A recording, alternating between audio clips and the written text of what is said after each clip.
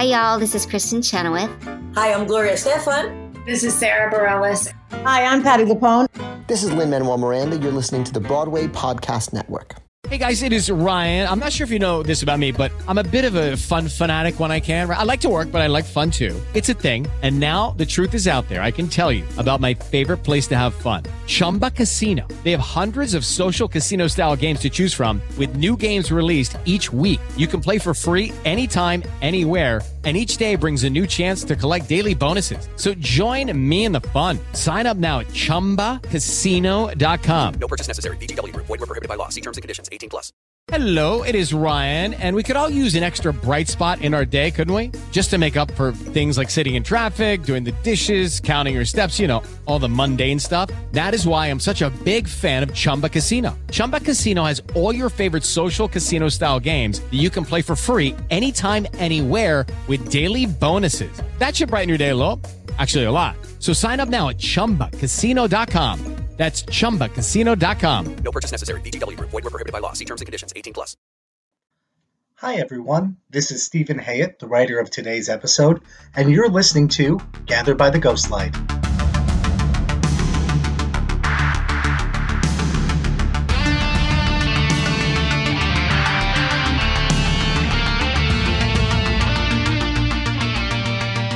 All right, welcome back to Gather by the Ghostlight, original stories for radio theater.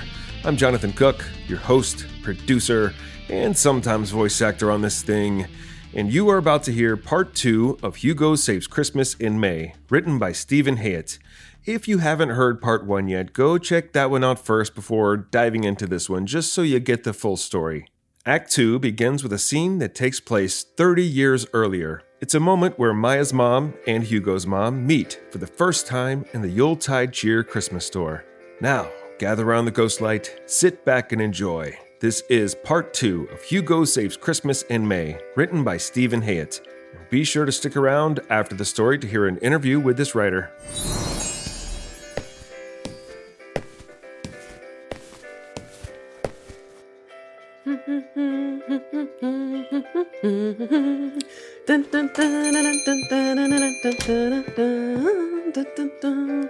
Excuse me, I'm trying to find the Seaview Square Mall. The man at the Shell station told me to take the third left and then a right at the light, but then there was no light, and wow! Somehow I've ended up at the North Pole. Welcome to the Yuletide Cheer Holiday Store. Ho ho, how can I help you? You do know it's May, don't you? In here, it's always Christmas. I see that. So, yeah, I'm trying to get to the Seaview Square Mall. Oh, it's easy. You know where the Perkins is? Just go past the Perkins, hang a left on Sycamore, take that till you hit the circle. It's either the 3rd or 4th turnoff by the Exxon station. It used to be Exxon, now I think it's a Speedway. Either way, the gas station. Take that for about half a mile or so, and then the mall will be up on the right. There'll be signs. It's pretty easy. There is no way I'm going to remember all that. I can repeat it, not a problem. So you know where the Perkins is? I don't. Then do you know where the Kmart is? The Perkins is right near the Kmart. I'm new to the area and still figuring out where everything is. Would you mind writing it down? Sure thing. Let me go grab a pen and paper. Thank you. So, you only sell Christmas stuff in here? Yep. And people really buy Christmas stuff all year round? They do. We actually had a woman come in today who bought a dozen rolls of wrapping paper, a couple of cookie cutters, and a stuffed donkey wearing a Santa hat. That's a lot of stuff. I know. It surprises me too. There are some people I think Christmas shopping stresses them out. The sooner they can check it off their list, the better. But most just come in and browse. I can see that. It's a really nice little shop. Thank you. My business partner keeps wanting to add things and make it all cluttered. I keep on telling her people associate the holidays with the crazy, but they love them for their calm. So there will be no giant inflatable reindeer in here. Not on my watch. All right, wrote it all down for you. Here you go. Thank you so much. Oh, you're a lifesaver. Without you, I'd just be driving around and around until I disappeared like Amelia Earhart. Before you go, can I ask you a quick question? Sure. And I hope you won't think less of me for asking this. That really depends on what you're asking. Fair. What's the deal with the donkey in the Santa hat? The deal? What is it from? The donkey, I have never seen it before anywhere, and I think it's a thing, and it's been driving me crazy. And when the woman bought it today, she was like, "Oh my God, I can't believe you carry this." And I had to be like, "Of course we do." But I have no idea what this is. A donkey in a Santa hat? Why is this something that would excite people? Oh, it's from a song, Dominic the Donkey. Dominic the Donkey. I should write that down. Oh, be careful. It's one of those songs that when you hear it, you can't unhear it, ever. I'm going to have to risk it. It's part of the job. A good chef should be familiar cooking with a whole bunch of different ingredients. Meats, vegetables, fish, grains. She doesn't have to like them all, but she's got to know what they are. I will listen to this Dexter the Donkey. Dominic. Yes, Dominic. I will listen to it. Godspeed. It can't be that bad. It's not my cup of tea. Fine to listen to once a year, but not every day. You'll see. I appreciate your help. I didn't grow up really celebrating Christmas. You didn't? No, but I went to public school, so I feel like I got the Cliff Notes version. I had to learn a lot to manage this store.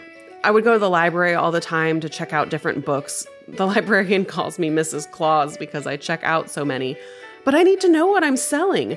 There are so many traditions and songs and movies. I think I've seen at least 8 different versions of A Christmas Carol. I've heard they're releasing one this year with the Muppets. Are you serious? The Muppets? Yeah, that's what I heard. That's wild. The Muppets are going to do A Christmas Carol.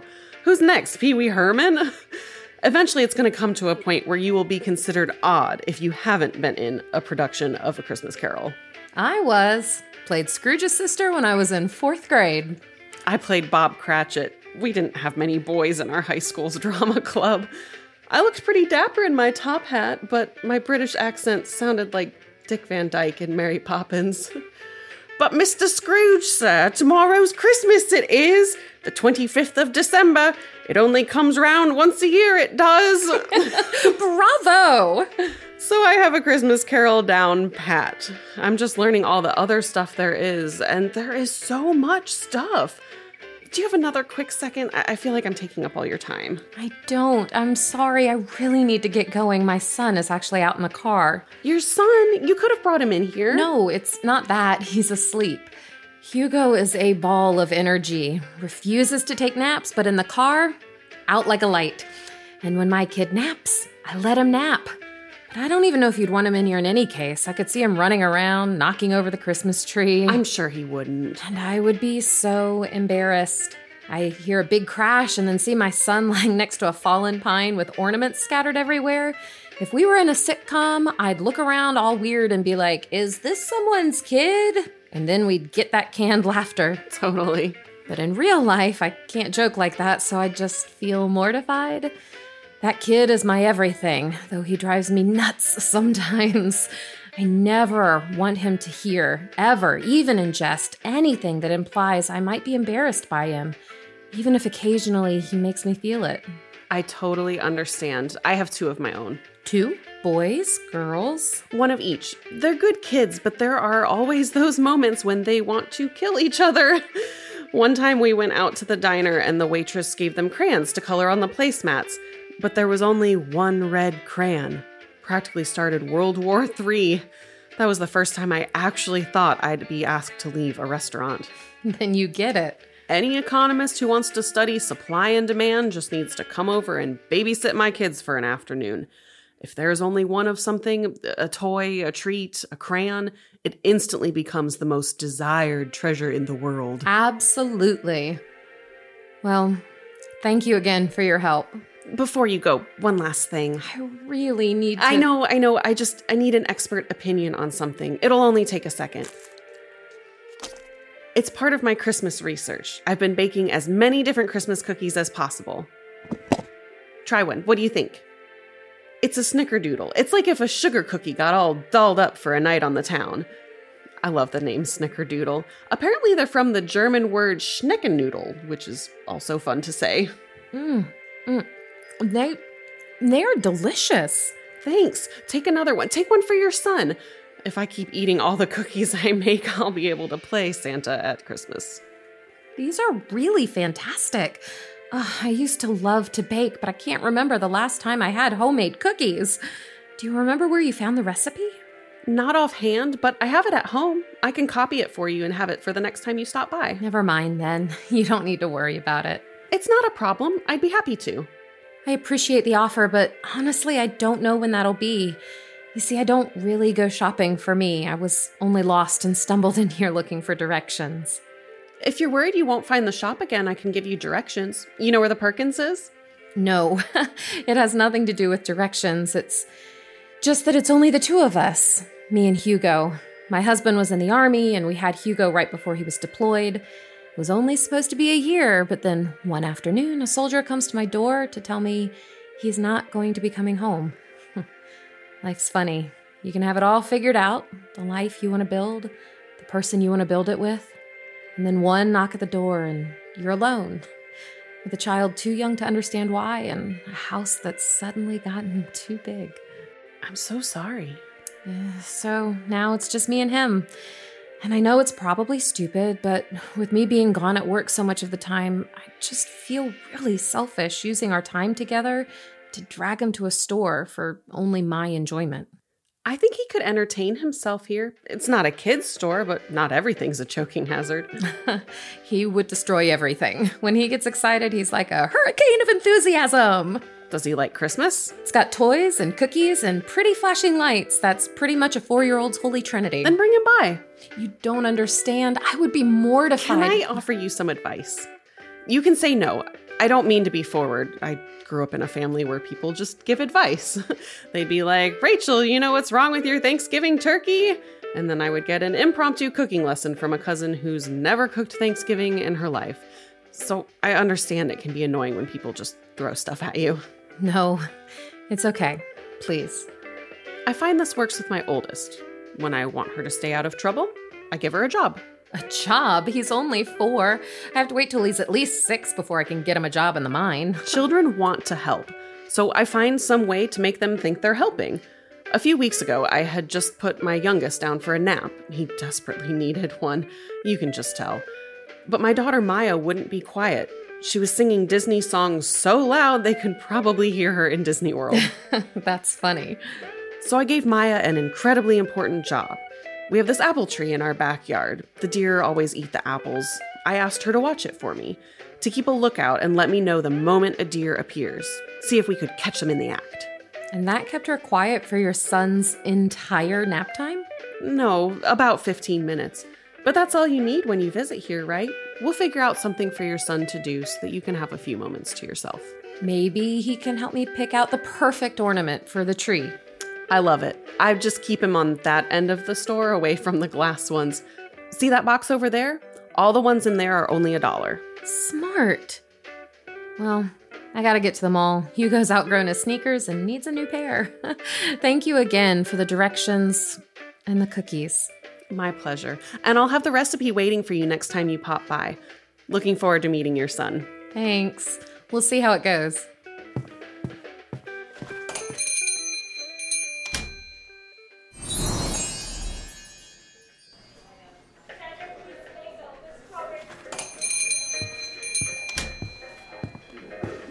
Hey, Hugo! It's me, Maya. I don't know if you remember. What are you doing here? So you do remember me. I know it's been a year. What are you doing here? Just drinking some upper-priced coffee. I got one for you, in case you stop by today. It may be a little cold. I've been here a while. I honestly wasn't sure if you'd come. It's my mom's birthday, and this was the site of her favorite store. I love what you've done with the place. Don't knock it until you've tried out the bathrooms. They have working hot water. Can you not with the snide comments today? I'm sorry. It's a thing. I try to use humor to hide my inner guilt. You should feel guilty. You turned your mom's store into a Starbucks. We both know I didn't, but that doesn't stop me from feeling guilty. No matter what I did, I was going to let someone down. Jews don't really believe in hell, but if there was a Jewish hell, it'd be a room full of people perpetually disappointed by every decision I made for all eternity. That's how guilt works. How do you function? You just constantly try to find ways to relieve it. What are you doing? Trying to be discreet? What? You'll see. Are they playing Christmas music? Yeah. It's May. Not in here. Here it's always Christmas. Sounds familiar. I actually paid them. You paid them? Yeah, $500. Are you serious? That's how you spent the money? No, I just asked them. I told them I had a friend stopping by who could use a little jolly. I just thought saying $500 added some nice symmetry to everything. I actually used the money on an airline ticket to see my mom. Flew down to my brother's house, saw my nieces and nephews, had a long talk with my mom. It was nice and healthy and way overdue. It felt like since the store was no longer anyone's burden or responsibility, we could just talk. Did you really wait here all day just to tell me about your mother on my dead mother's birthday? No, I didn't. I'm here because I thought you may need a little Christmas. Like the song says. I'm fine. The coffee's enough. When I was packing away the store... I don't want to hear about the store either. It's only one thing. No, thank you. Just one. It's quick. One. That's it. When I was packing up the store, I came across this box. It was full of letters that kids wrote to Santa, back from when we kept the mailbox out. Most were pretty boring, a lot of requests for pogs, but I came across this one. Do you want to... Okay, that's fine, I can read it. Dear Santa, I know you didn't come to my house last year. My mom tried to make me think you did, but I spotted her wrapping paper. It's okay, I'm not mad. You come to our house every year, and I know I did not do enough to make it special. I'll pick a nicer ornament this year. Promise. Sincerely, Hugo. My cursive was pretty good then. Probably the last time I used it. When I saw the letter, my first thought was, aw, it's little Hugo. He has a surprisingly good sense of sentence structure for a third grader. Then I was like, wow, this is really sad. But then I went, wait a minute. Something didn't make sense. Is there a point to this? When you came into the store the first time, you were sitting on the floor right over there playing with ornaments. I remember. And you told me that you noticing your mom's wrapping paper was the glass-shattering moment when you realized that Santa wasn't real. And? But you still wrote this letter. I guess I didn't want it to be over. That's what the letter was, a last attempt. But it didn't end up mattering. You can't unfigure out a secret. All you can do is pretend you haven't. There's one thing I never understood about the whole Santa thing. What's that? Why? Why? Yeah, why? Why do parents allow it to happen? Having their kids believe that their gifts are coming from some magical creature. It's like the tooth fairy. No, I get the tooth fairy. If I was buying children's baby teeth, I'd want to do that anonymously. That one's just weird. So you didn't believe in the tooth fairy either? No, I did. For a little bit. But then you catch on to the absurdity, yet you realize that if you say anything, it probably means the money is going to stop showing up under the pillow. I think that's when humans are taught willful ignorance. Some creature is literally harvesting children's teeth, and we learn to take the money and not ask questions. But what's the purpose of Santa Claus? Rewarding obedience? Teaching kids to blindly follow jolly old Big Brother of the North Pole and he will bestow upon you gifts? However, if you step out of line, he'll know. And you will get cold, dinosaur remains, probably as a reminder of what happened to the last species that questioned his authority. That's not even close. Santa is about believing that someone out there in the world cares. Imagine opening a present and it's exactly what you wanted. And someone knew that. And they gave it to you. That was my parents. Mine too. That's someone out there in the world who cares. Often it's your parents. So yeah, after I found out that Santa was actually my mom, I was sad. And then a little angry. I went through a phase where I hardcore rooted for the Grinch to steal Christmas. But then I realized, of course, Santa had to be my mom.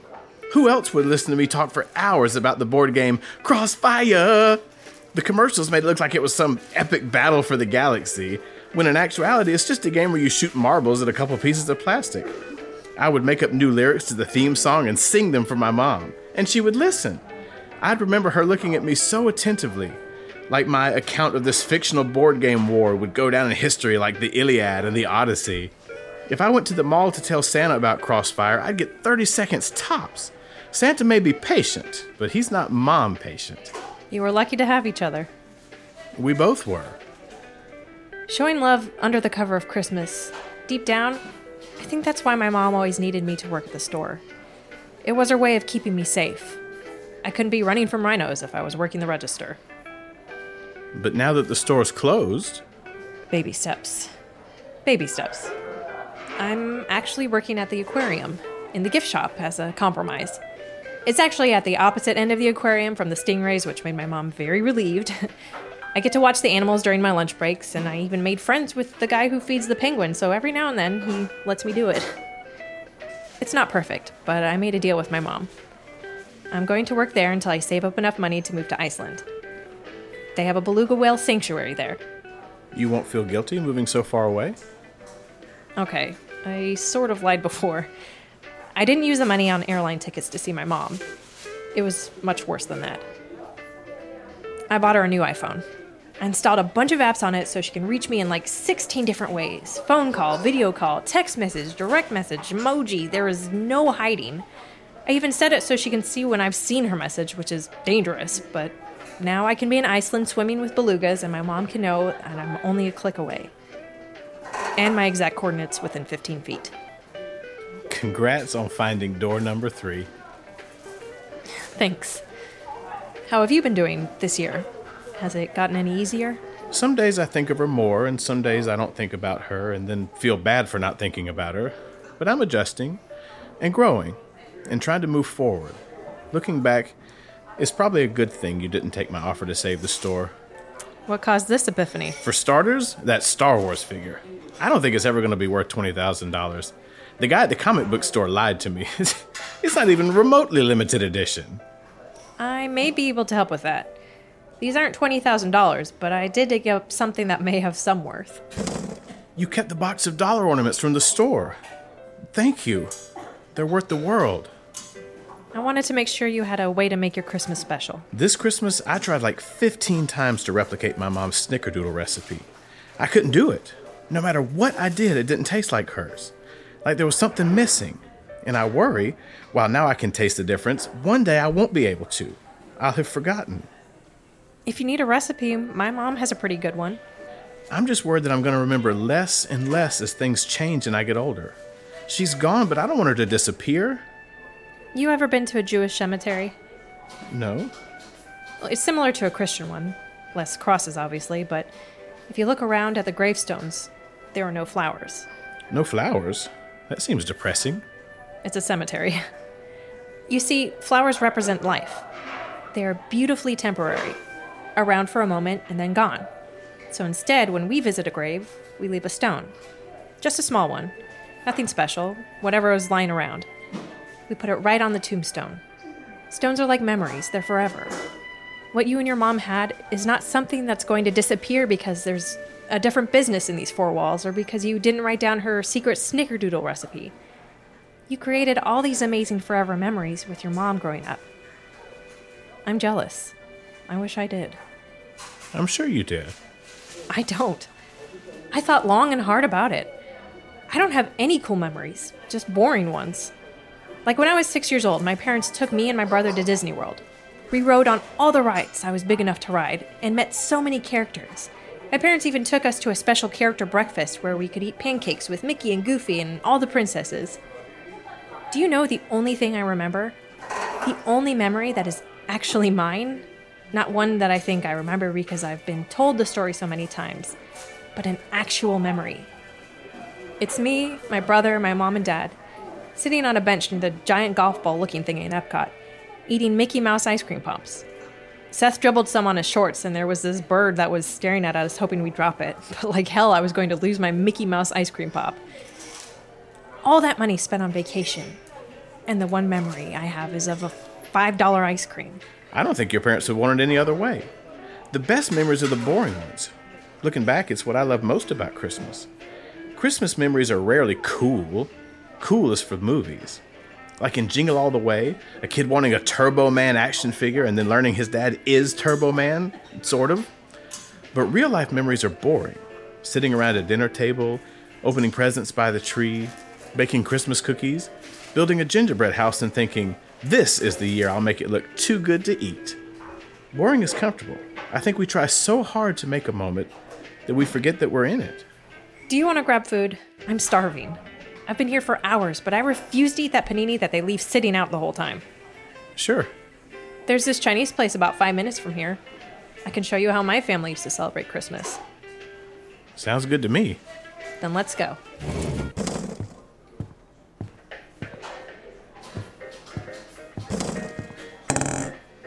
Happy birthday, Mom.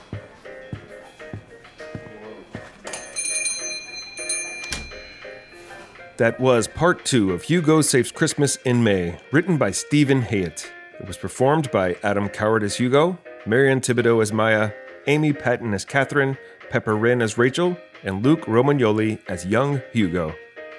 It is Ryan here, and I have a question for you. What do you do when you win? Like, are you a fist pumper, a woohooer, a hand clapper, a high fiver? I kind of like the high five, but if you want to hone in on those winning moves, check out Chumba Casino. At ChumbaCasino.com, choose from hundreds of social casino-style games for your chance to redeem serious cash prizes. There are new game releases weekly, plus free daily bonuses, so don't wait. Start having the most fun ever at ChumbaCasino.com. No purchase necessary. VGW. Void where prohibited by law. See terms and conditions. 18+. Okay, round 2. Name something that's not boring. A laundry? Ooh, a book club. Computer solitaire, huh? Ah, oh, sorry. We were looking for Chumba Casino. That's right. ChumbaCasino.com has over 100 casino-style games. Join today and play for free for your chance to redeem some serious prizes. ChumbaCasino.com. No purchase necessary. Void where prohibited by law. 18+. Terms and conditions apply. See website for details. All right, so with me now is the writer of the story you just heard. He's a New Jersey-based playwright. His work has been performed on stages all over the place, from Los Angeles to London to New York to New Zealand.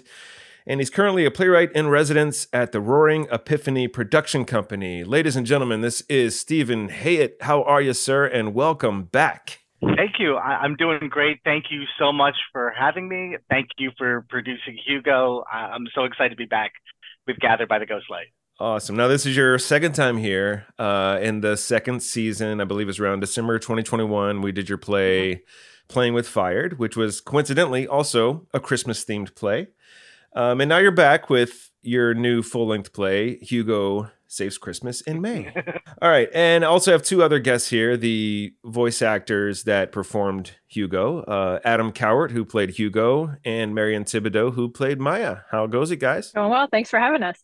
Yeah, thank you for having me there, Jonathan. All right. Now, before we dive into Hugo, Stephen, just tell us, what is new with you right now? I saw on social media you got a few other plays. You got productions coming up. Tell us about all those before we dive into Hugo. So Hugo just had its first stage production in New York City with Roaring Epiphany Production Company. They had commissioned me to write it over a year ago. And we'd been writing it. We'd had readings. We were supposed to have the first reading in May to line up with the title, but we had that in August, and we've been developing it. The play originally started as a 2-actor play, which we then expanded to 4 actors. And just been doing that for the last year plus. So it finally got to the stage last weekend, or the May 20th, whenever this drops. And so I'm still riding the post-show high of that. And coming up, I have a few of my short plays, Date with Death, are coming up at different venues. And I'm slowly working on turning one of my short 1-minute plays into an animated short. So I've been working with an animator on that. Soon, once we have that storyboarded, we'll start looking for actors and trying to do that and get into the animation world, because I've always been fascinated by that too. Nice. Okay, so Hugo Saves Christmas in May. I remember last time you were on, you had not had a world premiere of a full-length play yet. So is this the first time you've had a full-length play produced? I've been fortunate that it's not. My full-length play, Everlasting Chocolate Therapy, was performed by Out of the Box, the student theater company at Oklahoma City University. And then it was performed again in Blaine, Washington by the Blaine Community Players. So this was the first one that I was actually able to attend in person and be involved with, because I'm in New Jersey. So I wasn't able to fly out to Oklahoma or Washington State to be able to see those productions. So it was through emails and pictures. So it was really exciting to be at the first one that I could be at, and nervously sitting in the back of the audience while the play is going on, versus nervously checking my email after the show. Nice. So you mentioned that Hugo Saves Christmas, you were commissioned to write this by the Roaring Epiphany production company. So tell us about that process, like how they approached you with the play, how you came up with the concept, the readings, revisions along the way, leading up to the world premiere of the stage play, which you said was only like 2 weeks ago. And now we have the premiere of the audio play released today. So it was around Christmas break in December, I want to say 2021, when I got a text message from RJ. RJ and Julian are the artistic directors of Roaring Epiphany. And they said to me, hey, would you like to write a full-length play for us, a 2-person play? And I'd never written a full-length 2-hander before. And I'm trying to think of ideas of what I want to write on. I'm brainstorming. And usually whenever I start writing a new play, I open up a Google Doc and I just name the Google Doc something random. And this one was just RJ and Julian Save Christmas. Just that was the title of the Google Doc. And I then had another character that I was just a character name that I like called Hugo McGee. And I was like, I wonder if I combine them together. And I was always fascinated by the year-round Christmas store. I'm Jewish. I grew up in my stepmom is Catholic, so I celebrated Christmas with her family. My wife is Catholic. I celebrate Christmas with her family. But growing up, it was always interesting being not a Christmas celebrating household.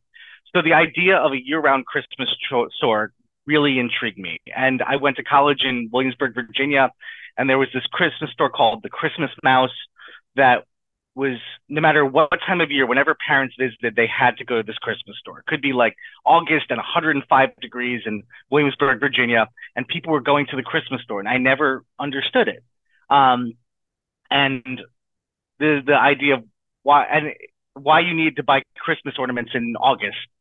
So from that idea, I thought, what about a store going out of business, and generate from that and having one character be more of the outside perspective who works at the store, and a person has this connection to the store from the family, and seeing how their two experiences overlap.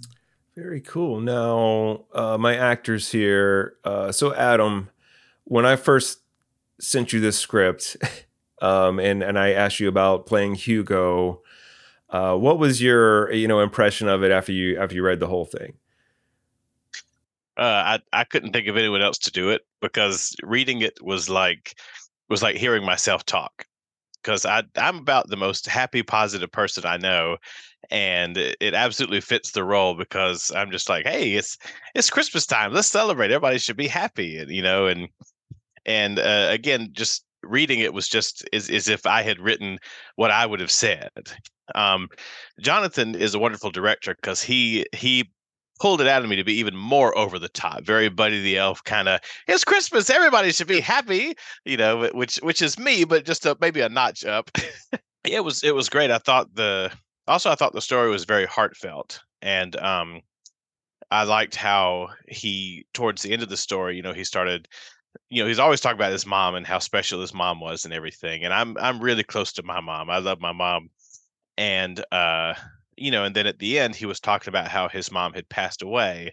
And, one thing, that I think of is, one day my mom will pass away. And there was a lot of emotion that I put into this play without even intending to. And Jonathan, I'm sure, heard it when I was saying some of the lines, and my voice was kind of breaking. And it's probably the first time I've caught that kind of genuine emotion on a recording, because I was really thinking how sad I would be, if I was thinking about my mom. So everything about it was perfect for me, because he loves his mom, he's excited, he loves Christmas, and it was a perfect fit, and it was not a lot of effort for me to reach what you had written. Yeah, and it's funny. I told Steven this when I first had cast you in it. I was like, hey, the guy got to do Hugo. He is a real life Hugo. It's like when I read the script, I had you in mind the whole time. And you did so great finding the different levels throughout the play, the moments to be more sincere, and those moments that you need to push a little bit more over the top. But yeah, it was so great. And Marion, she's here with us too. She played Maya, who was the more disinterested in Christmas. So tell us what you thought about the script when you first read it. It was it was a real easy read, easy to connect with the characters and both of the type of struggles that they were both going through. And for Maya, when I went in, I was a little more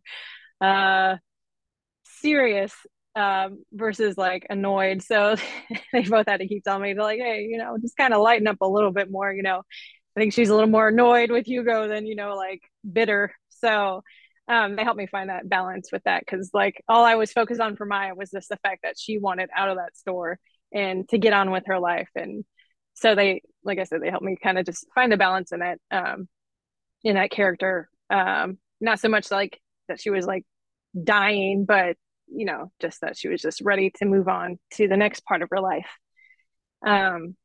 So that was helpful to have that collaboration. And one thing I really liked about Marion's character is, even though I'm such a up and chipper kind of guy, I love people like her character who sometimes, because I've been a teacher for many years, and some of my favorite kids are the ones with a really rough exterior, and when you finally get past that, there's usually a heart of gold.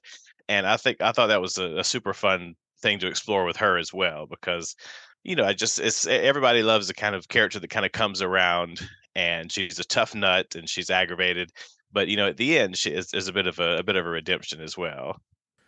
Yeah, and Stephen, I think I told you, I was talking to you yesterday about this, but like this is the first time I did a full length play, and it was so scary going into it. But these two actors, along with my other actors who played the parents, they just made it. They made it so easy, and it all came together so great. And you kind of hit a gold mine on this because you wrote a Christmas play that can actually be performed year round. If there's a theater looking for a play to do in August, June, May, this is an option for them. They don't have to wait till Christmas because this actually happens in the middle of the year. I wrote it thinking that it would go up in May or would have the first reading, but I like doing plays that aren't like pigeonholed to like one area. So even Playing with Fired is a Christmas play, but not a Christmas play. And because every time as a playwright, and Jonathan, when you're submitting stuff too, you see people in December being like, we're looking for Christmas plays, but not a Christmas Carol. Please don't send us this. There's 60,000 adaptations of it, and we've all done it. So I wanted to do something that was different and that wasn't something that could only be done in December too. But if people want to do it during Christmas, I'd be more than happy. So I want to create plays that can be performed whenever people want to perform them. Right. Now, just as I was editing it and listening to the voices, there's some scenes that you put in and some dialogue that really glued things together, like the flashback to the parents when we see the whole snickerdoodle recipe being mentioned. And then later there's this callback in the final scene where Hugo mentions, I tried to make it, but it's not the same. And Maya's like, oh, well, my mom has a recipe. And the audience knows, she knows where they got that recipe from. But these characters, as they're talking, they don't see the connection like the audience does. And I think that was so well put together. Also, the origin of picking out the ornament and why she kind of assigned that to him. Is there any other moments like that I'm overlooking that you kind of wrote in there? I did mention, Maya mentions her memory at Disney World, and her mom talks about her singing Disney songs and singing Disney songs super loudly. I wanted with the parents. So when the very first draft of the play was just Hugo and Maya, and it was 3 scenes, and I felt it needed something more, but I didn't want to add on to their story. And my wife actually was like, why don't you go back and do something with the parents? And so that was the scene I wrote last, and that's probably my favorite one in the play. I think that Disney was one, the snickerdoodles, even the knocking down a tree line later about how the mom would react.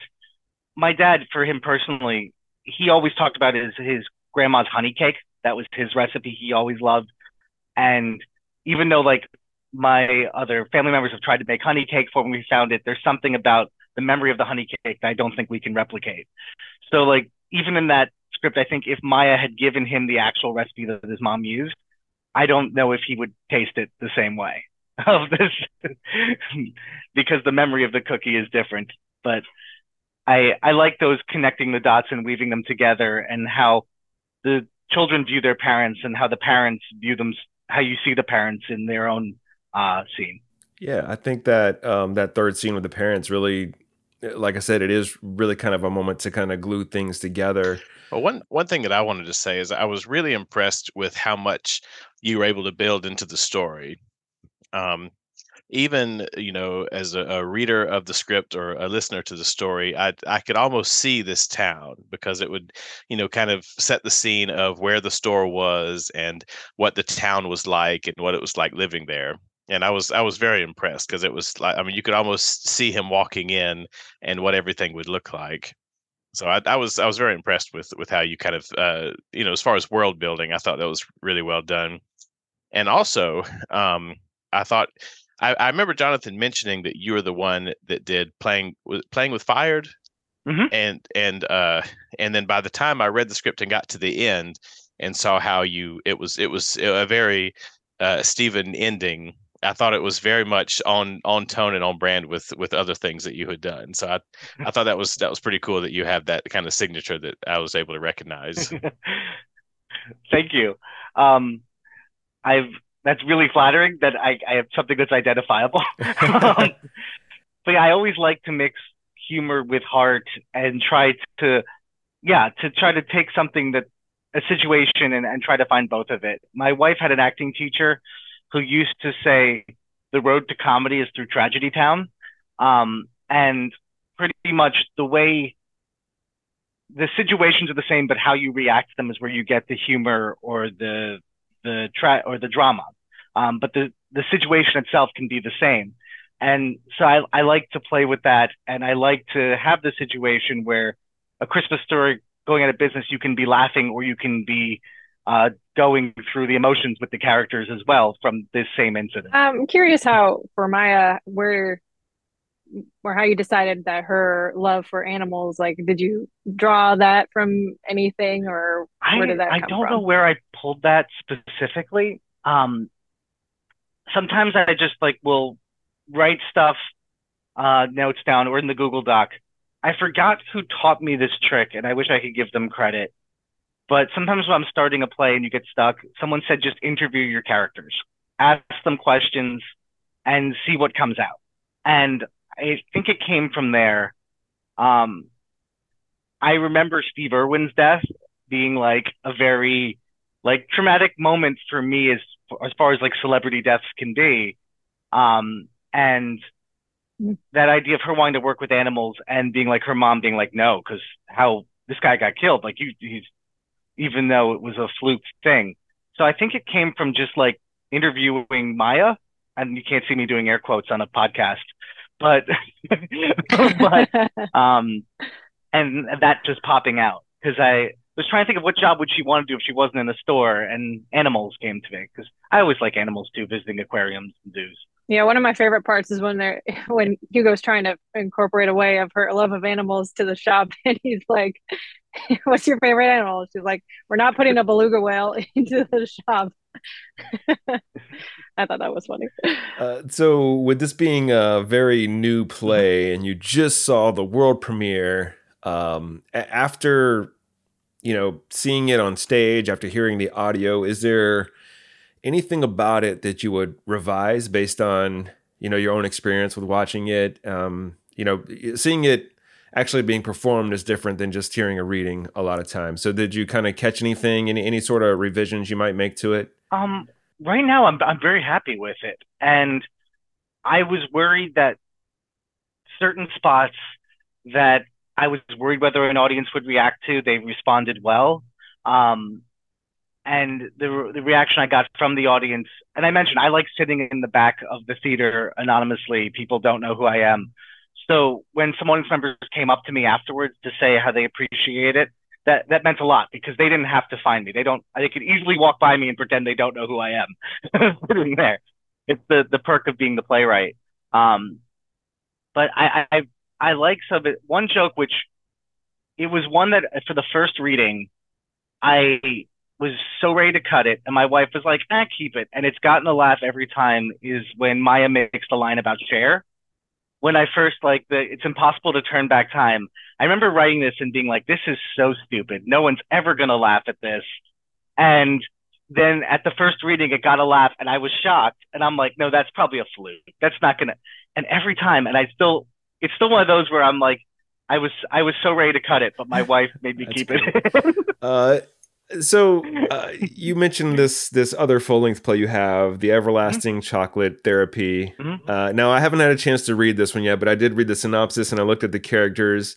This is essentially sort of a sequel or parody to Willy Wonka and the Chocolate Factory, and you have the kids are grown up now, and you've written a story about what their lives are like now. Just tell us a little bit about that, and if you have any more performances of that coming up. That sounded really interesting when I read about it. I don't. If anyone wants to, I'd be happy to talk. But I have been spinning it out. It's on the New Play Exchange. But yes, it's a parody of the Willy Wonka story set 15 years in the future. So I was as a young kid, I loved Willy Wonka, reading it in like third grade. And when you get older, you realize like these are 10 and 12-year-old kids being put through such like incredible trauma because like one took a piece of gum. Like it was really Violet Beauregard that stuck out to me. I'm like, she's permanently disfigured blue because this gum chewer did what she always did and eat a piece of gum. And I'm like, that's really kind of mean to do that to a kid. And so I wanted to deal with these children now who are in now their mid-20s, and they've gotten older, and their lives of how they've dealt with it. Mike TV is 10 feet tall when he leaves the factory, and what this tour, the effect they would have on it. And the premise of the show is pretty much Charlie or Chuck in my play, is really bad at running the factory because hiring a 12-year-old is not the best way to find who should lead the business. So the factory workers send out letters to the other golden ticket finders to pick one of them to run the factory, wanting to pick them and so we get to see them as they come back to this factory 15 years later and who they've become since the tour. All right, that sounds interesting. And last time you were here, you mentioned that there was a full-length play that you were working on. Was that HUGO that you were working on at the time? I think so. It probably was. Because it feels like it was around that same time that you mentioned that they asked you to commission it. Yes, I might have not had an idea for it because I remember this dropped right around in December of 2021. It did. So I literally might have gotten that email to start writing something right before we did the interview. Great. I like how it came into full circle here. I like that. Yes. So I should be checking my inbox today as soon as I get off this call. Maybe there's another one. There you go. Now, as far as you go with your writing, do you have any favorite playwrights that you love reading, whether they be published or just friends on New Play Exchange? Who are some of your favorites out there? As far as like playwrights I love like seeing on stage or who influenced me, Christopher Durang was a big one for this. So I love Vanya, Masha, Sonia, and Spike. And there was something about the goofiness and the heart of that play, but still dealing with a family and their childhood home and their siblings and that bond. And that play really spoke to me when I was trying to approach HUGO. And I was thinking a little bit in that. As far as playwrights, I'm trying to think on the New Play Exchange. I'll go through one. So I'll just give one. Frankie Gonzalez is a phenomenal writer. And I've been fortunate that I've been able to see readings of his plays as well as like read them on the New Play Exchange. It's the one thing that's terrific about plays, things like Gathered by the Ghostlight that do audio plays or even Zoom readings, is that I'm not bound by my physical location on what playwrights and plays I could see. Back in the day, I'd see like, oh, a playwright had a reading in Texas. Okay, well, that's great. I'm never going to be able to see that. Good for them. But now I can actually like experience that and see their work and hear their words, which is terrific. But he has a play right now. Is this The Entrance to Heaven, which is a boxing play. And we talk about toxic masculinity. He deals with positive masculinity in such a way of having these very tough guys who are deeply vulnerable. And it's just such a skill he has that he can take any play and bring you to tears and just move you with words. And so he's fantastic. But he's the exact opposite of kind of the plays that I often write in many ways. I like to have focus on hope and going forward. And he likes people staring with no-win situations a lot and how they overcome them or get through them. And in that, he finds the humanity. But he's a fantastic writer in New Play Exchange. I recommend checking out his work or seeing it. It'll probably be coming to a theater near you soon because he's that good. Just real quick, I went back to listen to the last interview, and you had mentioned you had written a 1-minute play. So I was just curious what that was about. I'd written so this 1-minute play is actually, I've written a couple, but this 1-minute play is actually what I'm trying to turn into a short animated film. So it's called Macintosh, and pretty much it's two students who are looking at the cast list for Wizard of Oz, and one student is cast as Dorothy, and the other is cast as Tree Number 1, who she named Macintosh. And the play is about how there's no small characters and that every part matters. And it's a short 1-minute play. It was produced by a few 1-minute play festivals. A couple schools have done it for like a quick scene in their class. And I just thought it could be a really cute animated short.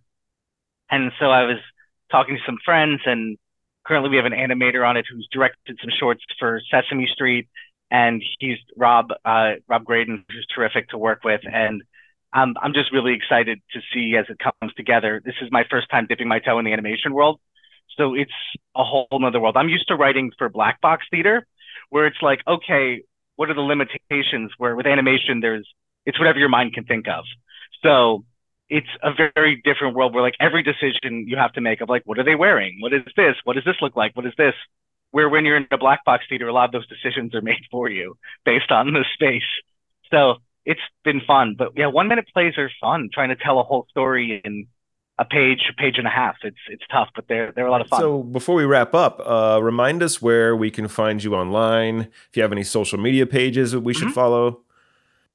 Yes, you could find me on Instagram and Twitter, though I don't really use Twitter that much anymore, at Not Scuba Steve.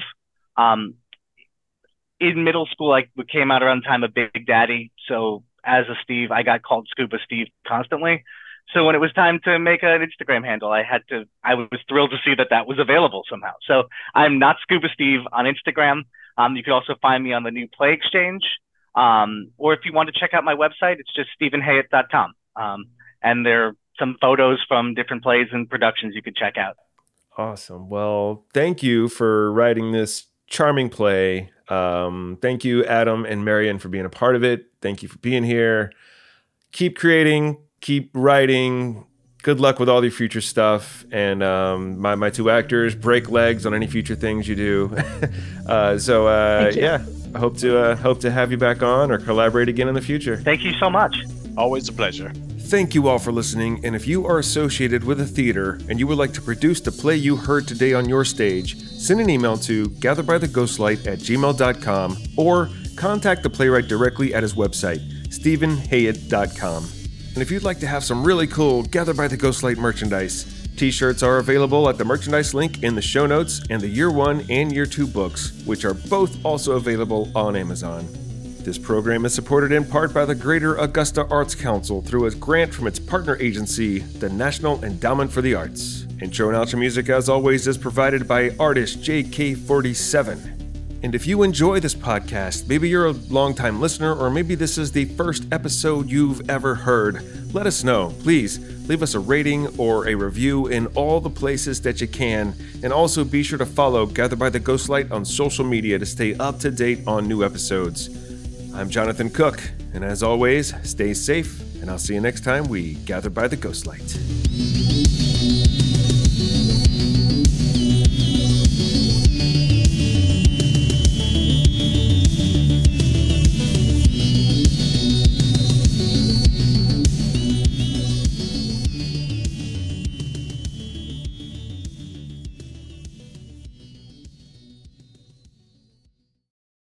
Hey, it's Leslie Odom Jr. here on the Broadway Podcast Network to tell you about the Rise Theater Directory, a program of Maestro Music. Rise is a national online resource designed to connect and empower backstage and administrative and creative theater professionals from underrepresented backgrounds.